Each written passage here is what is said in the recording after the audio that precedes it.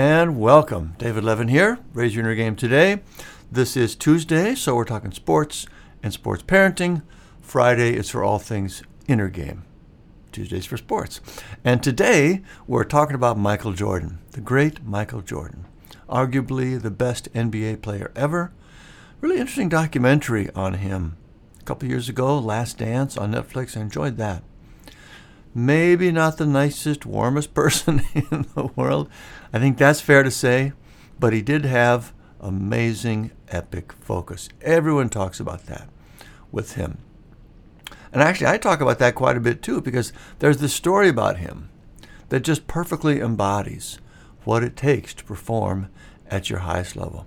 So when you think about Jordan, there are a couple images that come to mind. One is him leaping and flying through the air, right? It just seems impossible to be in the air that long, coming in for another epic dunk.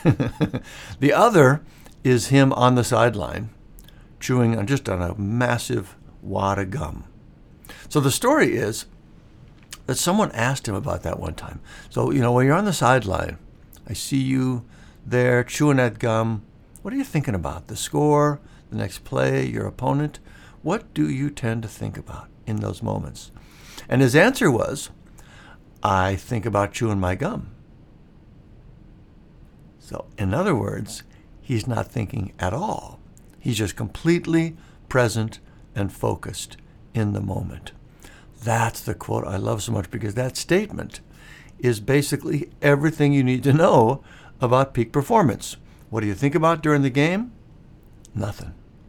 No worries, no doubts, no distractions, just totally present and focused on what's happening in the moment. That is perfect. And that's a huge part of why he was so great. Now, it's not the only reason he was so great, and that's an important point. I could develop killer focus like that, as could anyone who wanted to. The truth is, it's not that hard once you understand how the inner game works. So I could do that, but I'm still not going to play like Michael Jordan. What focus does is it unleashes potential. If you have the skills and you train and train and train until you've worked them into your subconscious and your muscle memory, at that point, great focus makes you great, because it lets all that training come out. There's nothing blocking it and keeping you from being your best, performing at that level. And of course, a lack of focus does block it and keep you from being your best. But all the focus in the world is still only going to get you to the level of your skills and training. Now, having said that, the focus is still the hard part, right? We know how to train for speed and strength and skill. I'm reminded again about that amazing sequence in The Hustle movie with Adam Sandler, also on Netflix. We have an amazing amount of knowledge about how to train those external things. But with the inner game, it's still sort of a mystery to most people. Even at the highest levels, I was talking with an assistant coach for an NBA team, and when I asked him what their mental game training looked like, he said it was basically watching video and having the maturity talk. In other words, it's basically nothing. They are not training the mental game in the same sort of practical, focused way they do the other aspects of the game. And it's a real shame, to say the least, because, again, as I said, first, it's not actually that hard to do once you have a framework for doing it. And it is the most important factor in peak performance. It just is. Everyone agrees with that, but almost no one trains it in a practical, actionable way. Anyway, that, of course, is what the Sports Academy is about. You can check that out at our site if you're interested in that.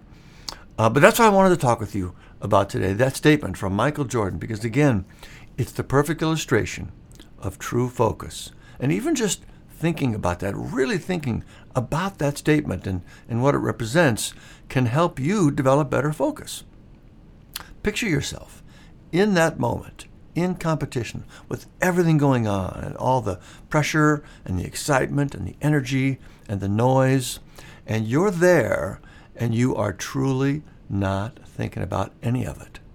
You're just noticing the feeling of your feet on the ground, your breath moving in and out, the huge wad of gum in your mouth. That's what being present feels like. It's simply noticing what's happening rather than thinking about things and being off in your head somewhere. And practicing it like that, you can do that. Picturing yourself in that state, having that experience, can have a real effect on you. It helps you understand what focus feels like and makes it easier to get yourself into that state when you need it. So that is your mission, should you choose to accept it. Be like Mike. A couple of dated references there. But what it is, what are you thinking about? Nothing. Try it for yourself. It's also something you could probably talk to your teenage athlete about. Have them think about their sensory experience during competition.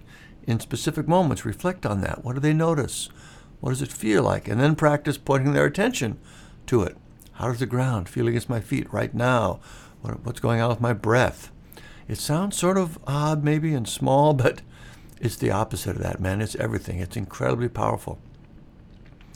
I hope it makes sense because, again, it's like beyond helpful. This idea is the key to peak performance. If you can get out of your head and into the moment, you will perform to the level of your training. And if you can't, you won't. It really is about that simple. Anyway, there you have it. The key to peak performance, Michael Jordan Focus. If you have teenagers in sports and want to help them have that kind of focus, check out our Mental Game Starter Kit. It's a great set of resources to help you start boosting their mental game. Just go to raiseyourgame.com, scroll to the bottom. You can learn about it and register there. All free, of course.